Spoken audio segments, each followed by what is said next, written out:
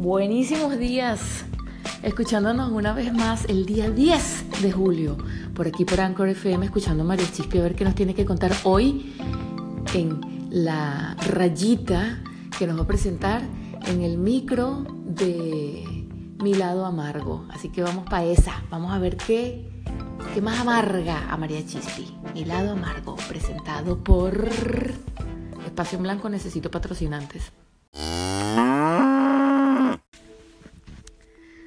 Bueno, me causa muchísima sospecha, sí, o sea, no soporto la gente que nunca se molesta.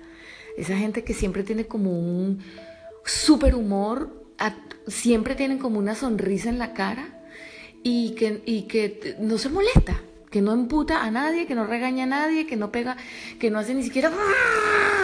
Esa gente me da sospecha, no confío en la gente que no se molesta, que no dice un coñuelo amable una vez al día por lo menos.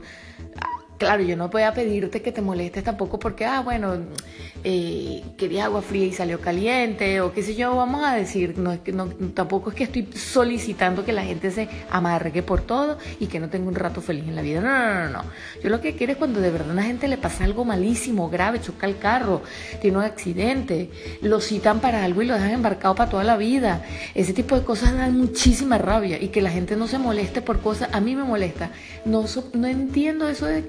Sí entiendo que hay que ser poco, respirar profundo y elevarse un poco, pero a veces me parece que estamos exagerando y no me gusta que cuando me ven molesta a mí me digan, cálmate, mírale el lado positivo.